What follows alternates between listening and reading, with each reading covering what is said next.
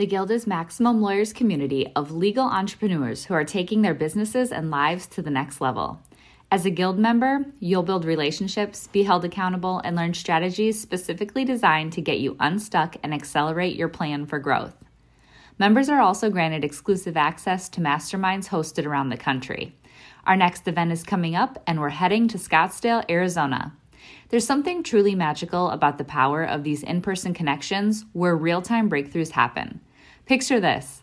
You're surrounded by like-minded law firm owners tackling your business and mindset challenges together.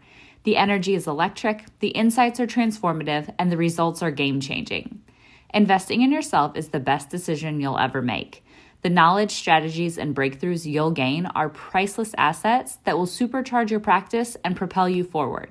Join the Guild and secure your ticket to Scottsdale at the best possible price by visiting maxlawevents.com. Run your law firm the right way. This is the Maximum Lawyer Podcast. Your hosts, Jim Hacking and Tyson Mutrux. Let's partner up and maximize your firm. Welcome to the show. Welcome back to the Maximum Lawyer Podcast. I'm Jim Hacking. And I'm Tyson Mutrux. What's up, Jimbo? Tyson, my friend, it's good to be with you. I've got my new standing desk, so I haven't recorded a podcast standing up in a long time, but I'm excited to do it. Nice. It is nice. And I've got a nice little setup too, where it's changed over the last month and a half, where my I used to have to set up my microphone every single time because my scissor arm didn't fit the right way. But I found a perfect spot after I got my stand-up desk, and it folds away nicely. So it's always there. I just raise it up whenever I want to use it and fold it back down when I don't. So it's nice having that. But it's good. It's good that you've got the stand-up desk. It's funny. So someone the other day asked me, they're like, "So why do you have a stand-up desk?" And I was like, I guess it's healthier. And it was just, I'd never gotten that. Have you ever gotten that question? Why do you have a stand-up desk? No. It seemed like such an odd question. But anyways, let's get started. All right. Well, I'm excited about our guest today. Her name is Elise Buie. Many of our Maximum Lawyer friends will know her. She was at the Zapathon. She's a fun member of the group, and she has an interesting perspective on this new reality that we find ourselves in. So Elise, and she also got up really early to be with us this morning because she's in Seattle. Welcome to the show. Thanks, Jim. I'm glad you got your stand-up desk. I hope you like it. So, Elise, I usually ask the question of, hey, what's your journey? And I'm going to ask that. But as a part of that, I want you to tell us, when did you decide that you wanted to become a lawyer, and what was it that made you make that decision? We're going to have to go back a long way. Well, let's go all the way back. I grew up with a dad who was an attorney, and so I think my whole life I thought I would be an attorney. I mean, that was what I was fascinated with. I always thought I would do criminal defense work. I mean, that's what my dad did. That is what I loved. Sometimes getting to go with him to do a jail visit, pretty cool as a kid.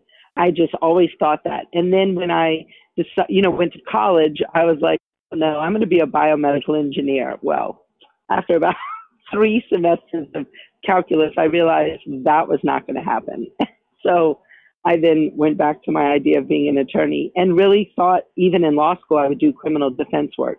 I worked in the Death Penalty Resource Center in Louisiana, loved that area of the law, but then I think my student loans became really abundantly obvious to me, and I then went into that typical, big law firm. I clerked for a federal judge for 2 years, then got a job in a big law firm in New Orleans and did insurance defense litigation and really, was just paying my bills or whatever, but wanted to poke my eyeballs out the whole time. I hated it. And so I then left that and decided to stay home and raise my kids. At the time, we only had, 3 kids, and then had a 4th. And so was home with my kids for a decade before I then came back to the law, and then came back and was going through my own divorce. And I mean, it's a long story. I won't bore you with all of that.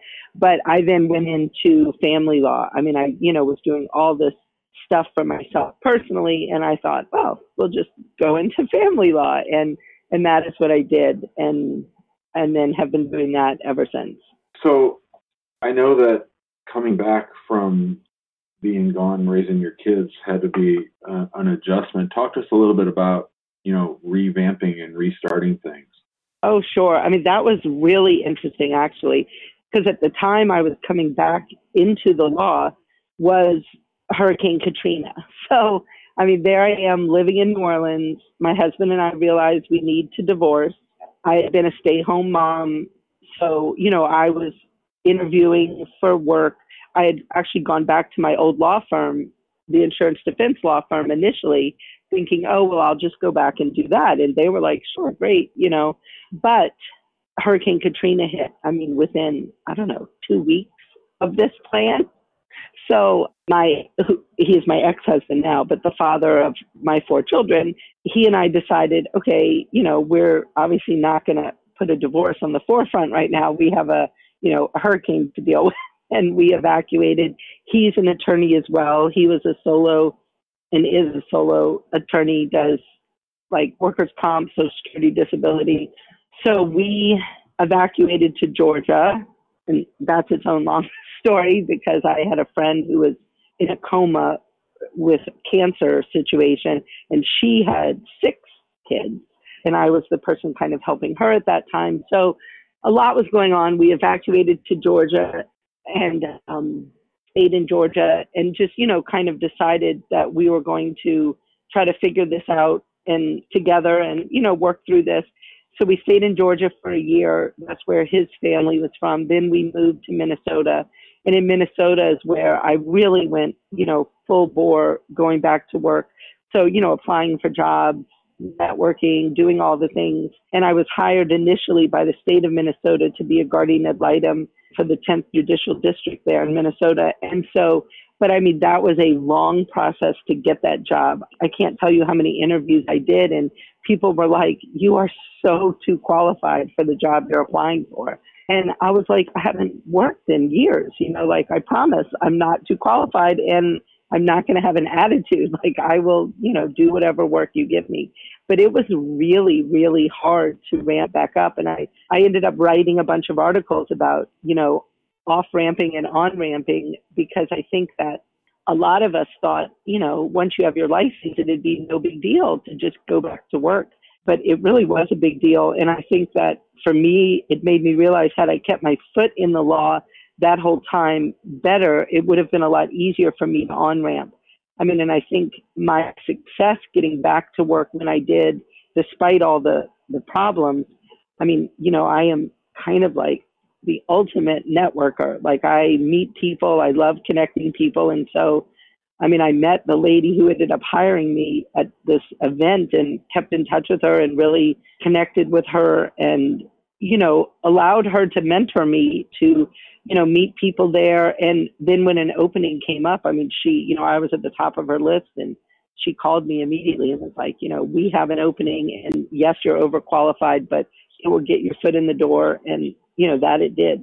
So Elise, I mean, it's kind of crazy what you've gone through. I mean, you've had to, sounds like, reinvent yourself. I mean, are there some similarities as to what's going on now compared to what you went through back with Katrina? Oh, for sure. I mean, obviously this pandemic is kind of like Katrina, but on a national level, where people are just, looking at things like their businesses have all shut down and there's, we don't know what's going on. Like in Katrina, we all lost communication with everybody. Like cell towers weren't working and, we couldn't communicate. And businesses were shut down, obviously, all over New Orleans. And but one of the things that I find, both it's hopeful is, seeing the improvements from what's happened from Katrina till now. In that, like at Katrina, I was mentioning all the cell phones. One thing those of us that did have cell phones realized, and I mean, obviously they weren't the kind of phones we have now, but we realized that often we could still text, even though we couldn't call. But I mean, nobody texted back then. So those of us that, and I have to say my ex-husband was somebody who was very advanced technologically. So, even in that time, I mean, he had pretty much a virtual practice and he was, all into technology. So we were able to kind of do things that other people weren't. And he had a paperless office and, things like that. So I think that it helped me understand a lot around what was important. And I mean, he and I had to go through this pretty intense IRS thing at the time. And I mean, I ended up doing this whole IRS offer and compromise right at Hurricane Katrina, which was, and I did that on my own really, but it was for him, but it was, this whole process, and was able to do all of that virtually from this little tiny house in rural Georgia. But because we had all our records electronic and, such that we could access them, I mean, I was able to turn a really bad situation into, a true blessing for our family. And I think I learned so much from that.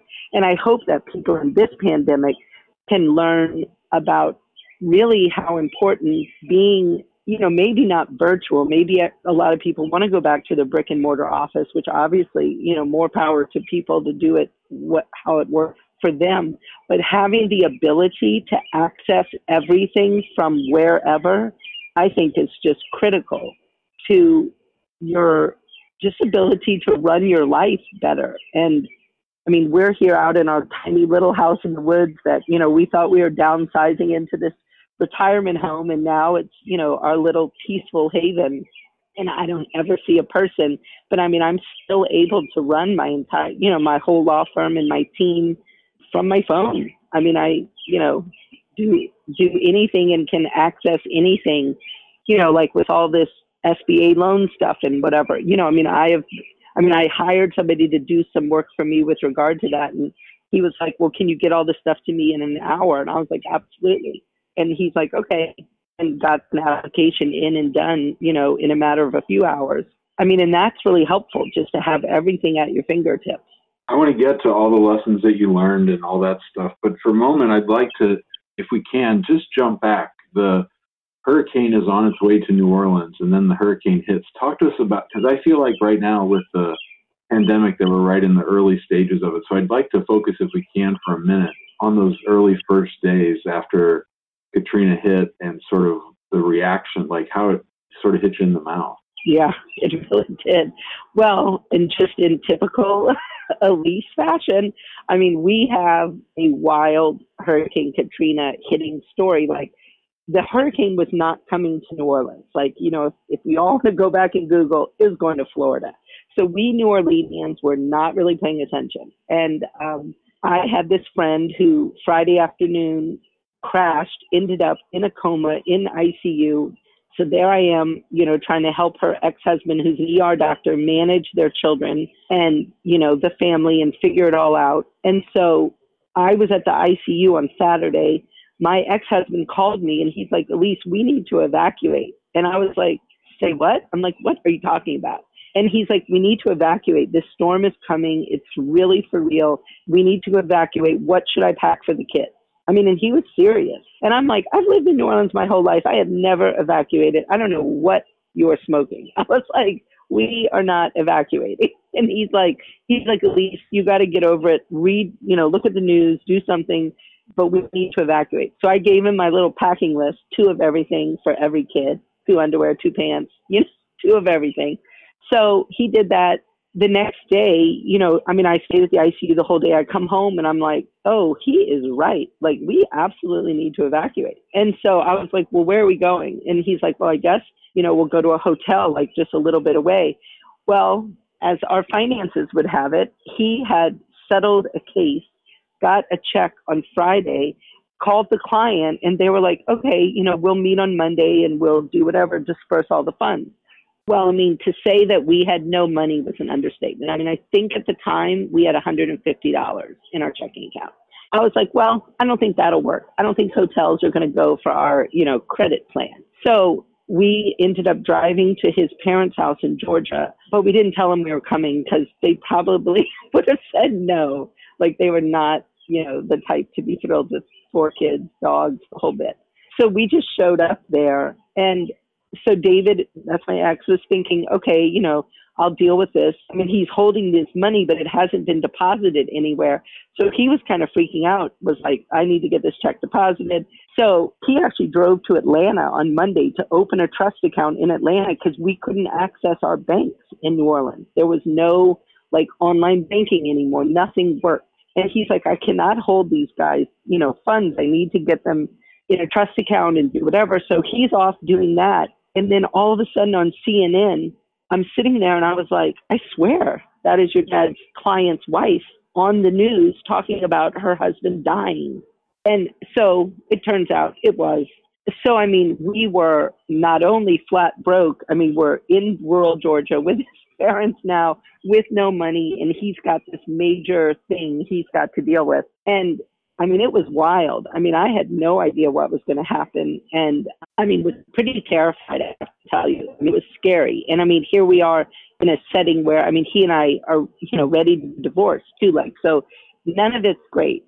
And I think the way for me, I have this, I think, pretty sound resiliency, but it is related to all I did was focus on how can I make my life as normal as possible for my children at the time. That was the only thing I could control. Everything was kind of going crazy around me, and I had no control over any of it. So I decided the kids and I were just going to do our normal thing. And at the time, I was a homeschool mom, so I'm like, we'll still do our homeschooling. But it was really different. And my in-laws had this amazing swimming pool and blueberry bushes. They lived in, they own 100 acres or something. So I thought, we're going to swim every day and we're going to go pick blueberries and make pies. And, we just did all these things that were just kind of normal, happy, healthy things. And we started horseback riding lessons. I found this barn that would allow us to go and muck stalls. And we mucked a lot of stalls for free lessons. And my kids have so many positive memories of our time in Georgia horseback riding. And then the other thing I did, my kids were all very competitive swimmers at the time. So I found a swim team. I applied for aid. I was like, there's no way I can pay this right now. But I said, I will pay it.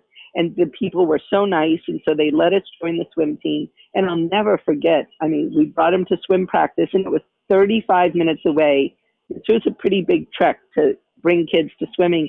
And we got back in the car after the first day of practice, and my son just said, okay, life is back to normal. We're back in the pool. And I thought, whoa. I was like, okay, that was actually a good mom move, And so that is, I think just trying to bring control and normalcy to what you can is really important. And I probably have bad teacher advice, teachers probably don't want to hear me, but this whole idea that everyone's thrown into homeschooling, people need to just let that go. And, if you can do a little thing here and there, great. But kids learn so naturally if you just talk to them, have conversations with them, talk about what's going on in child appropriate ways, engage them. Kids don't need worksheets and nonsensical school drills for the next, 4 weeks to be sure that they're okay. All these kids are going to be fine. It's absurd, I think, the pressure that's being put on families to, who are trying to deal with their livelihood and just with everything. There's a lot of emotions that are going on in this pandemic. And I think controlling what you can and realizing that this too will pass and you will survive and you will probably thrive from it. This will probably be a pivotal moment in your personal history. You just don't know how that's going to play out yet. So I want to stay on this for a second because you have an incredible mindset, and this is the mindset is what's going to get people through this. I don't know, is this something you learned over time? How did you have this mindset? That's incredible. You were focusing on all the right things at the right times and moving things forward. And there's a lot of people that are scared right now, and they're kind of freaking out, and they don't know what to do. So what's your advice on maintaining that mindset? Because you had an incredible mindset. You still have a great mindset. So how did you do that? Well, I think for me at the time of Hurricane Katrina, I was way into running, and I would go running, through rural Georgia, for hours. I spent 2 and 3 hours a day on trails running. And I think, I'm no doctor or no exercise person, but I think that helped me tremendously, just being able to clear my mind and it just lifts your spirits, so I would come back to this. I mean, we lived in this pastorum next to a funeral, like there was, grave sites all around our house. And I mean, the whole thing was so random, after life in New Orleans. But I tried to really just have this mindset of, this is my reality right now. I mean, I have no control over it whatsoever. So, I tend to be super, positive, I think, and optimistic. So I'm like, what can I do as the leader of my family? That's how I thought of myself, at the time. My role was really, to lead our family. My husband, was supposed to be earning the money. And so, I thought of my kids as my little people, like, how can I help them be okay through this? And so, now, like, I don't have little kids at home.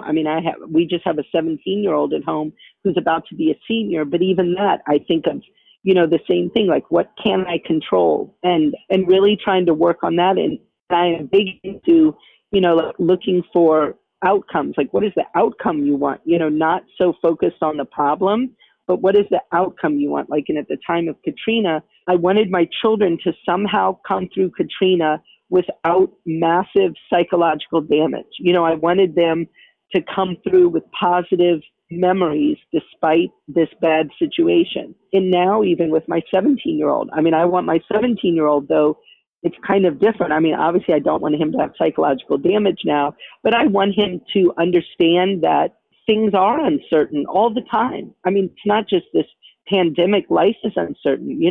You could get sick any day, or your spouse could get sick, or you could have a bad accident. Nothing is certain. And figuring out how to see the outcomes you want and how to problem solve towards solutions, rather than getting focused and bogged down.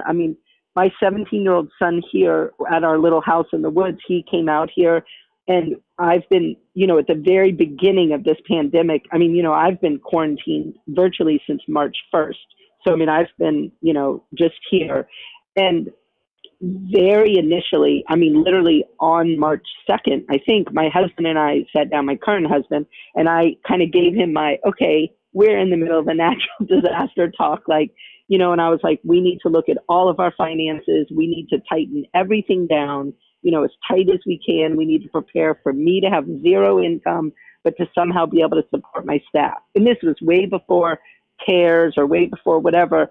So he went out and bought a whiteboard, and we literally modeled. I think I modeled 43 different things on, how could we do this? How will we be okay? What expenses can we cut? And there's my 17-year-old coming in and out of the kitchen watching me do all this modeling, and he would stop and talk to me and be like, well, what about this? Why don't you tweak this lever rather than this? And he had some really interesting insight. And so, I had some really frank conversations with him. And I thought, what a great opportunity for him to understand personal finances, to understand kind of like family values, what matters to us, and why is keeping my staff so important to me, and how might that impact him? I've had real conversations with him around my moral dilemma of, do I pay for my child to go to private school, or do I save a staff member with that money every month? We've had some really interesting conversations. I think all that's good, and those are the things I can control. We'll pause for a word from our sponsors. Thanks to our sponsor, Smith AI. Smith AI is a superior receptionist service for law firms, trusted by many Maximum lawyers, including me. At my immigration practice, the hacking law practice, Smith's friendly U.S.-based receptionists respond to potential clients in English or Spanish, screen and schedule new leads, and even take payment for our consults. The best part is that they don't just handle these conversations by phone. They also have live agents and chatbots capturing leads on our website through their chat widget. They serve as our friendly gatekeepers while my team and I work uninterrupted. We get new clients and we get work done. How awesome is that? If you're in a solo or small firm, I know you'll appreciate this. Plans start at just $70 a month for calls and $100 a month for chats. They even offer a totally free chatbot, so there's no excuse. Try Smith AI today and see for yourself why attorneys like me say Smith AI receptionists are the secret to business growth. Smith AI offers a free trial, and Maximum Lawyer listeners get an extra $100 discount with promo code MAXLAW100. That's MAXLAW100. Sign up and learn more at www.smith.ai. Trust me when I say, don't let another day go by. Try Smith AI. We're talking this morning with Elise Buie from Seattle, Washington. Elise, talk to us about your staff and talk to us about interacting with your staff and sort of your mindset. I know I was surprised. I didn't realize you had so many attorneys working for you. So talk to us a little bit about your mindset and how to deal with your team. Well, first, I just love my team. I have like the greatest team on the planet right now. I just feel so blessed to have them. And we now are connecting, very deliberately via Zoom on a regular basis. I mean, historically, we have connected through these quarterly meetings we do at my house in Seattle. I invite the whole office, employees, independent contractors, everybody. They come over to my house. We do these day-long meetings. I provide them breakfast and lunch, and we, talk about what things are doing, like how everybody is doing. We have a lot of time just to chat and, reconnect. And then we also, talk about like quarterly goals and what we're doing. And so now those meetings are going to Zoom, because we're all at our homes. And so we have one on Friday coming up, and we just did one recently. And I mean, right now, I think one of the biggest things we're doing is just connecting, we had one recently where we did it at like 5:00, and I'm like, everybody bring their glass of wine and let's just, chat. And I mean, we really listened to how everybody was doing. And I mean, there were a lot of tears, like people were talking about how scared they were, or, what was going on in their own personal life. And it was just a time for us to really connect. And I think as a leader, or, I don't even know what you want to call us, but just as somebody who's kind of facilitating that whole group of people, I mean, I think it's important for us to all, take a chill pill and really try to connect with our team in a way that resonates with them. And I think that's going to look different for every team member. And so I also do these one-on-one Zoom calls. I mean, I've been doing a lot of them since this all started. And I mean, right now I've been doing them pretty much weekly, where I really connect one-on-one with everybody, so it's pretty time consuming. And I mean, I'm doing them weird time, Saturday, Sunday. I mean, whenever. I'm always like, whatever works for you all works for me. I try to work around all of their schedules, their families, whatever. But I mean, having those face-to-face Zoom calls where they can talk to me about what's going on, or, we have somebody who has like a cat that all of a sudden got diagnosed with cancer, and that was really, and that's like her pet, and she lives alone, and she was terrified, about that. But, just being there for people. And I mean, I think showing empathy and really asking yourself, like, how do you want to relate to people right now during this time? I mean, I think it's really important. And I think that bringing an empathetic ear to what people are feeling, and realizing that people all deal with trauma differently. And I mean, this, a lot of people don't like to call this a trauma, but it is a trauma. I mean, it's an abrupt change. And I mean, people are dealing with fear of death, maybe family members dying, there's a lot going on. And I think being that kind of calm, empathetic, reasonable voice matters. So I had an interesting question from an employee yesterday, and she wasn't a question. I guess she called me. She said, "Hey Tyson, I just want to talk to you about something." And she's like, I don't know what the finances are with the firm, but if you need to lay people off, you can lay me off first, and I'll be happy to volunteer my time to work. And it was a very, very nice gesture, but wow. It was a very revealing question or a comment, because I don't share the finances with the firm. We're fine because we do PI right now, right? So we're fine right now. But they don't know that. And so one of the fears that they all have is like, hey, am I going to be able to keep my job? All these other people are losing their jobs. And so I had talks with all of them, and I told them we're fine because we do PI. And there have been rumors, because they have paralegal friends that they're all getting laid off right now because they work for defense firms and things like that. And so I just had to tell them, hey, we're fine. Have you had to have any of those conversations with your people? Because that is one of their fears right now. Oh, absolutely. And I mean, the crazy thing is, I literally hired 3 new people in February that started on March 9th. Talk about some bad timing. No kidding. Those people were really concerned, obviously, because, they literally were hired, I mean, after I had already been quarantined. So like we canceled their onboarding, their face-to-face onboarding due to this. because this started kind of out here in Seattle. So we are, we're so much earlier. But I mean, I went forward and let them start and, obviously not knowing just how quickly it was going to mushroom. But I mean, I had a pretty good idea it was going to mushroom, So, oh yeah, I've not only had the conversations, I mean, I've showed them my whiteboards. Like we talked through many of my whiteboards on how I modeled different things because I wanted them to all understand what I was thinking. I mean, one, because I was curious, if anybody had any other brilliant ideas that maybe I wasn't thinking about, but then also I wanted them to understand that, because one of the things I did initially was just very much say like, I will take nothing from this firm until we are 100% stable. Like I'm not going to take any income. I mean, my husband, luckily, I mean, he gets 2 incomes. So we are going to be fine, and we can cut down our living and, really good. I mean, so I was like, we will be fine. So I wanted them to understand that I was going to do everything in my power to maintain our team. I mean, that was my highest goal. And so I also wanted them to know, though, that, if I couldn't, I mean, that I have truly put thought into it, that I haven't just like out of panic made some decision. And I mean, to date, everyone is fine. We are doing fine. We are bringing in business. I mean, we are way ahead of even my most, my biggest model. I mean, we are doing fine. So, but I mean, I know that can change at any time. And so I'm very open about it, that they know, and they all can ask me anything. And I've told them that, if any changes occur, that I will talk to them all immediately.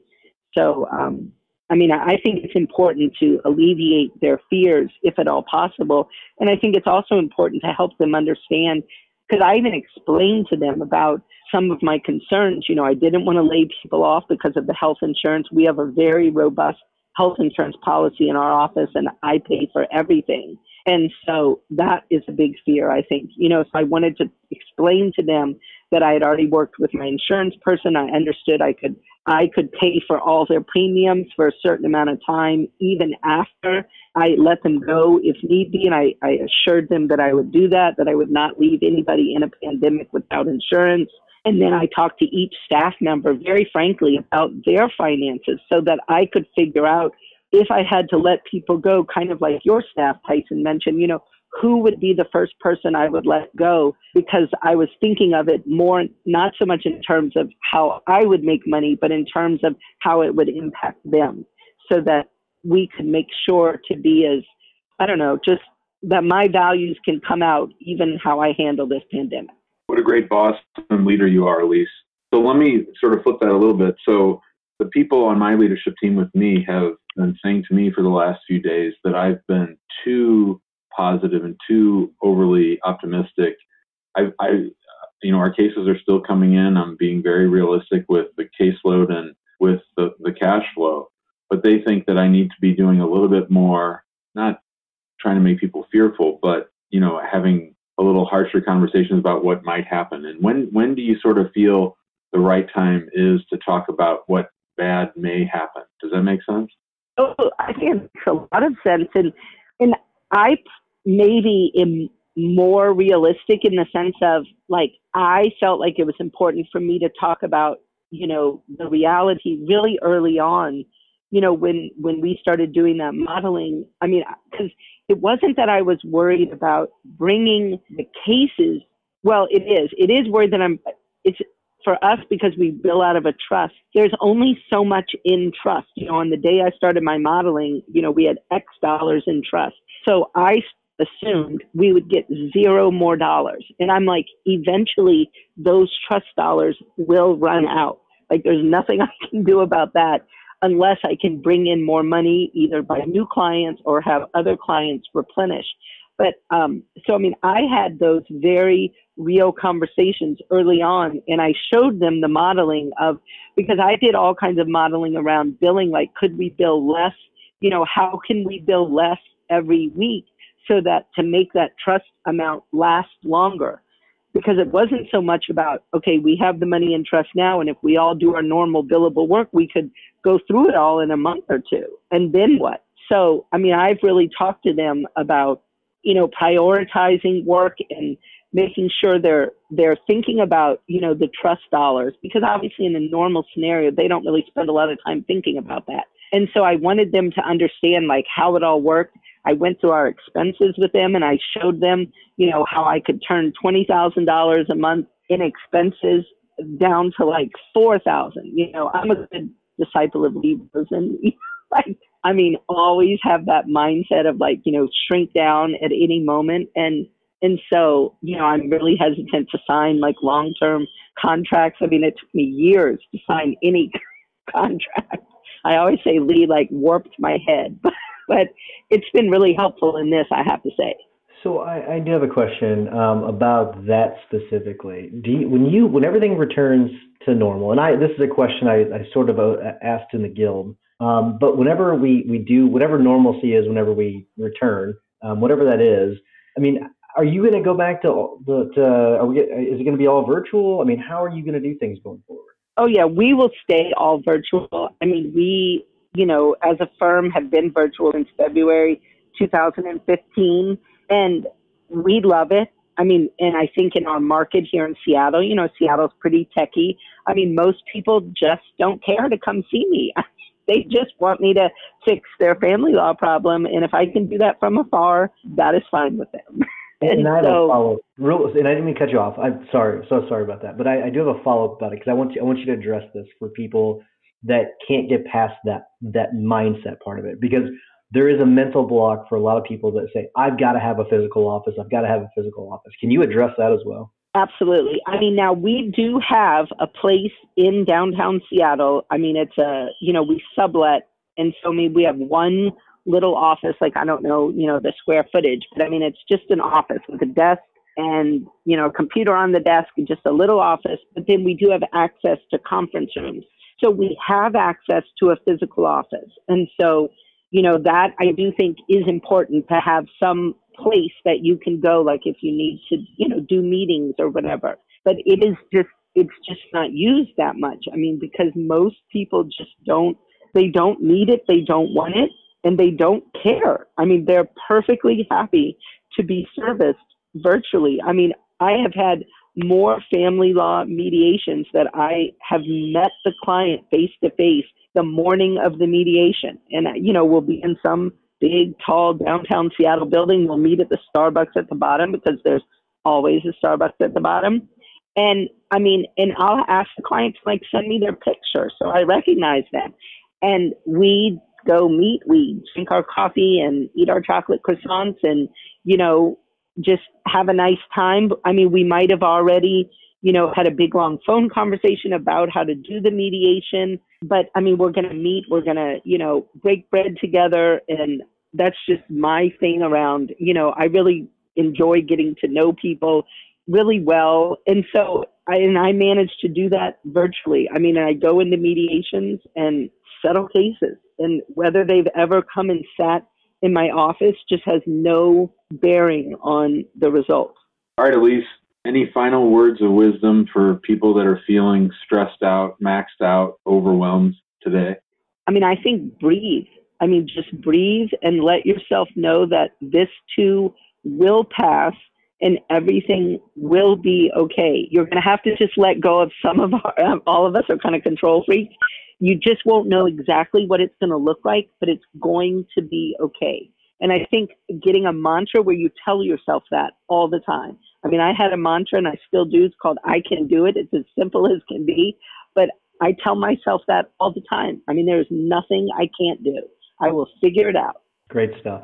All right. I do want to wrap things up. Before I do, I want to remind everyone to go to the Facebook group, get involved there. Jim and I also started this other little thing called the Maximum Lawyer Guild. If you want to join us there, we would love to have you. And if you don't mind taking a couple minutes and giving us a 5-star review on iTunes or wherever you get your podcast, we would love it. Jimmy, what is your hack of the week? If you do give us a 5-star review, make sure that you recognize who the greatest host is of this podcast, and we all know who that is. For my hack of the week, my hack of the week is stick to your routine and communicate with the people that give you guidance. This is not the time to pull back and to isolate and to be by yourself. Elise is absolutely right that you need to be taking time to breathe every day, but you also need to be in connection. You need to use whatever tools you have to keep your mind right. I had my third video session with my therapist yesterday afternoon, and we worked on some great stuff, solved a couple things for me. And I just want you to keep connected, keep in your routine, do the things that have gotten you in success all the way up to the point that you are today. Keep doing those things. Don't pull back. Don't cut back. Obviously, if there's financial reasons, that's another thing. But to the extent that you can, don't isolate. Stay connected to your fellows. Get involved in the group and stay strong. Good advice, Jimmy. All right, Elise, what is your tip or hack of the week? I would say it's lighten up on, outward focus kind of expectations. I mean, now isn't the time to nag your kids about cleaning their rooms or freaking out about all the little things. And I like with Jim, but mine is more direct. Stay connected with your significant other. Really check in with them about how they're doing, how you're doing, and have those really, deep conversations. That is going to help you get through this, knowing that your partner is there right with you. Excellent advice. I love it. My tip of the week is to pick a project, okay? One project. A lot of you have had a lot of projects that you have a list of things that you want to do with your practice, and they just sit on the list and never get done because you're thinking about all the things you need to do. I want you to pick a project over the next week and just work on that one project. Maybe it's fixing something. Maybe it's starting something new. Whatever it may be, pick a project and one project and do that one thing over the next week and see how far you get on it. Elise, thank you so much for coming on the show. This has been great. I wish we had more time. I actually have Zoom for it this morning. Otherwise, I would have loved to have gone longer. But thank you so much. I learned a lot. Absolutely. Good luck in court today. No, it's an easy one. Thank you, though. I appreciate it. We'll see you. Thanks for listening to the Maximum Lawyer Podcast. To stay in contact with your hosts and to access more content, go to MaximumLawyer.com. Have a great week and catch you next time.